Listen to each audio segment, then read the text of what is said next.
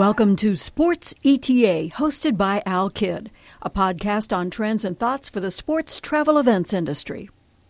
And we're back with another episode of the podcast. We're here with Carrie Harvey Cutter and John Shaner, representing Virginia's Blue Ridge, beautiful area of our country. And really today we wanted to talk about collaboration. We wanted to talk about with both of you. You've been doing this for a number of years, and just collaboration internally with your community partners and representing the community as one destination, as well as your external partners. So, Carrie, you've been doing this for a few years. Talk to us about just what collaboration means to you, why it's so important in our industry. We're in the city of Salem, 25,000 people. We can't do everything. We need everybody in Virginia's Blue Ridge. We need Roanoke City, Roanoke County, Botetourt County, Franklin County, and the great staff at VBR Sports.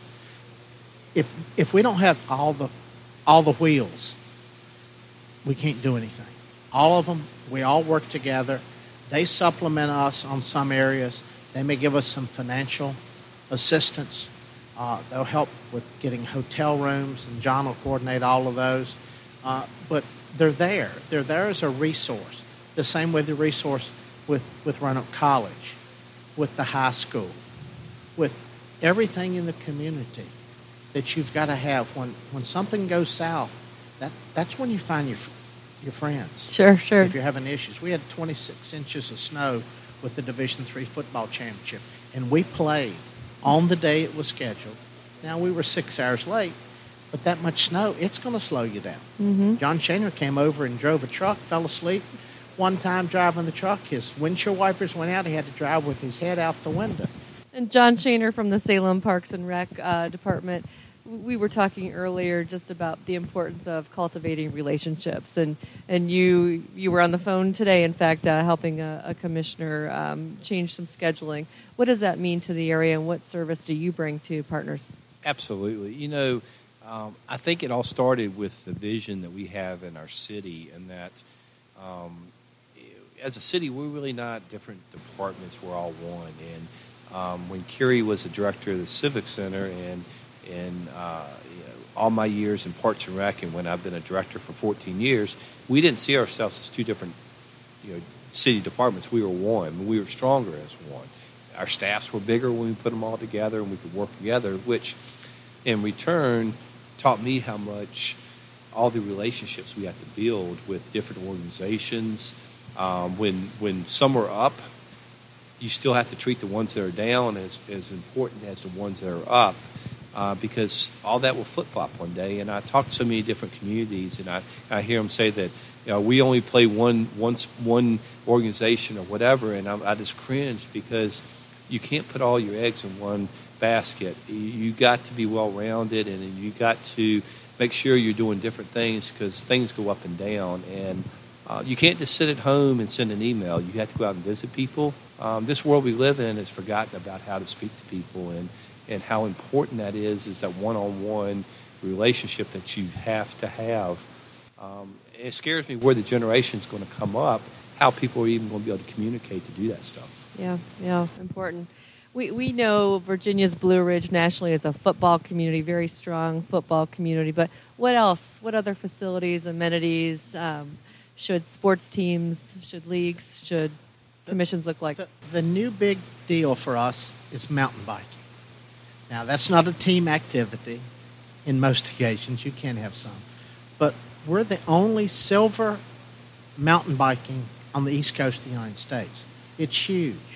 But then you look at things like lacrosse. Roanoke College has outstanding lacrosse programs. Our high school have strong lacrosse programs. Good youth, good clubs.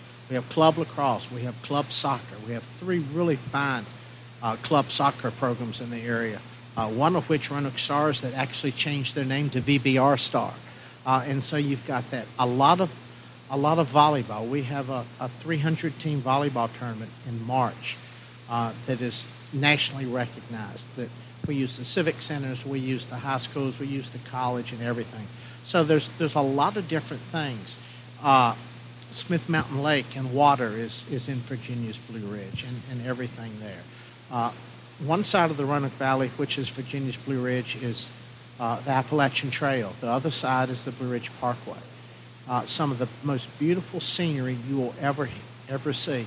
And growing up there, I took it for granted. And now I get to sell it. And it is outstanding all year round. That's great. That's great. So today we introduced a new brand, a new name for the association, formerly known as National Association of Sports Commissions, now known as Sports ETA. And that really is a direct result of the work you're doing, because the brand is more inclusive of Parks and Rec, of cities, not just sports commissions, not just CVBs. What does a program or organization like this do for you? Carrie and I both have spoke on panels at NAFC and at teams and all these different organizations. And I guess we've been coming 10, 15 years, I don't know. And I constantly say to sports commissions or CVBs, why are your Parks and Recs not here? Because we're the whole turnkey package, Carrie and myself, in that we actually come to the conventions, we get the material, then we either write the bid or we fill out the bid to submit. We present the bid. Then when we get the bid, we actually are the tournament directors and put the event on. So they know everything. So, and I tell people this, that whenever I'm bidding and I look at and I have like 20 cities and we're getting ready to go up on stage and it's me against 19 other CVBs or sports commissions, I start salivating because I know exactly what they're going to do. They're going to get up on stage and they're going to show a 2-minute video of their community. They're going to talk about hotels, restaurants, and airports. And the first thing I get up and do is I say, okay, we have an airport, we have restaurants, we have hotels, but you all really want to know what our field makeup is, what the grass looks like, what are we going to cut it at, what are we going to do for the athletes for opening ceremony, what are the umpires going to give. That's the nuts and bolts that we can sell, that we know that if they had their Parks and Rec or their civic centers or whoever with them at these conventions, then they would be able to help them be better and be able to sell their community better. And I can't tell you how long we've been preaching that they should be coming to these. And now, NAFC has recognized that Parks and Rec is a very integral part of a big picture. I don't think for years they really thought so, but they do now. Mm-hmm. Yeah, and it sounds like you are on speed dial with many of the conferences and organizations. And talk a little bit about just the history over the 27 years of just those great events you've hosted. We had no idea what we were getting into 27 years ago. The city of Salem, we wanted a football game. We're a football community. We wanted a football game. The next year, we noticed that the Division III and II softball was up for bid, and we submitted a bid saying, we've got a great softball complex. And I'll never forget the chair of the committee actually called and said, "You sure you want us? We're only, at that time, 6 teams." I said, "Yeah, we want you." So they came in, that started a relationship. Division III softball will come back in 2 years. And so we've done that, and we built upon that. And then we leveraged the relationship with the NCAA to get other events, AAU girls basketball and things like that. I'll never forget they told us that, look, if Carrie and that group can keep the NCAA happy, they'll have no trouble with us. And so those kind of things that you build upon your successes. And, sometimes something doesn't go the way you want it to, or it doesn't draw the crowds, or the event moves. But you don't worry about that because next year you've got something else or something coming here. We've taken a lot more emphasis this year on collegiate conference championships and welcome bags for all the head coaches. And that came as a result of, I was on a panel at the NCAA convention a couple of years ago with Division II, and one of the communities was talking about things they did for their coaches for conference championships, and we just put it on steroids and did a little bit better. And you take and you learn and you appropriate from other areas. When I was running the Civic Center, I never went to another building I didn't find something that I could use. That's why you come to something like this conference, is the people that you meet, the education that you see and hear, the individual contacts that you make. And even more of that is the peer relationships. Sports Virginia, of which we're a part of, we do so many things together.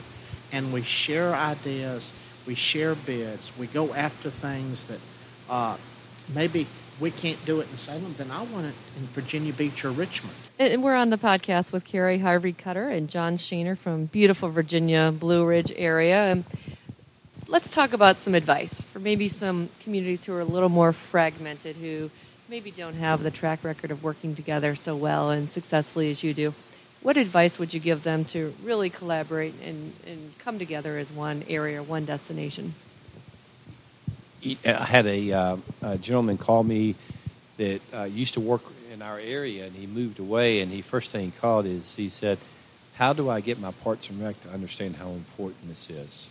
And I think that's the most important thing I could say is that, unless you can get the Parks and Rec and city government, because they're the ones that have all the fields or what you need to be able to host, if you can't get them to buy into, but they can't ever buy into them unless you get them and hear and understand, what. And I think the biggest thing that we have done is we found our niche with different events, and we haven't strayed away from that, And so many people come and say, hey, we want to do don't do what we're doing. You need to find in your community. It could be fencing. It could be any sport, but once you find it, stay with it and don't run away from it. Don't try to do too much. Try to stay within your parameters and be successful at what you're doing. And one thing, and I'm going to be very self-serving with this, I don't want them to figure it out. I like the field where we've got to step up on some people, but you got to get rid of egos. Number one, and number two, and this is at Parks and Rec people, and some of my closest friends are Parks and Rec people. They've got to understand it's not just a Monday to Friday job. Yeah, you may have to work 7 days in a row, or if you have bad weather or a lot of events, you may be working 12, 13, 14 days in a row. But as long as your community sees the value, and the way that your government sell it to Parks and Rec is, look, we're getting transient occupancy tax from these heads and beds. Maybe the next time you come at us with that request, we'll have more money for you. So how are you as a city, as a region, showing the impact to those thought leaders, to those government leaders, those corporate leaders? How do you best communicate that? We don't use economic data. Okay. Because you give me enough people, and I can give you any figure you want. Because it depends on the multiplier or how you want to use it and stuff like that. One of the ways we do is we have a private restaurant in town, Mac and Bob's. It started as a 10-seat pub. 2 Roanoke College students founded it. It's 300 seats now. They have during a tournament, they have staff a Tuesday like a Friday. The pizza place, Papa John's going into Moyer, ran out of dough because of a softball tournament. And on a slow pitch, the convenience store runs out of beer.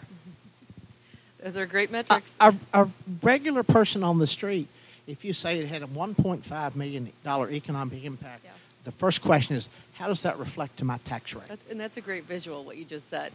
I stole it from St. Louis. I love it. Get the Bud Light on ice, guys. We were here yesterday, and a gentleman said that his event brought in a $3 million economic impact, but he was only doing 250 hotel rooms a night. And I think there's so many people that are, and I've noticed this, that they are told anything and they believe it just because of those numbers. And we've stopped. We probably hadn't put out an economic impact number in at least eight plus years or more. Now we'll put out hard data on this is how many hotel rooms we used, because we do our own check-in forms where we can truly get good information on that, and how many athletes were here and those kind of information. So give us your best pitch for bringing an event to Virginia's Blue Ridge area. It's the people. Everybody has fields. Everybody has hotels and airports and restaurants. It's the people.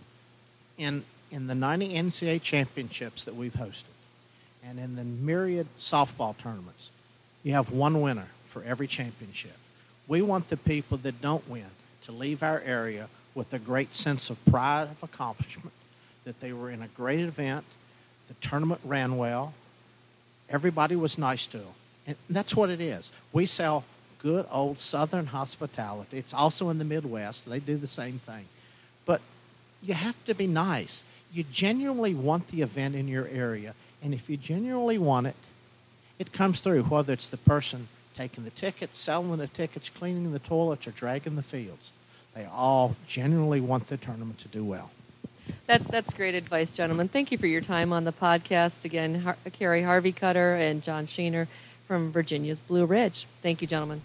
You've been listening to Sports ETA, a production of Sports ETA, the leading organization for sports professionals.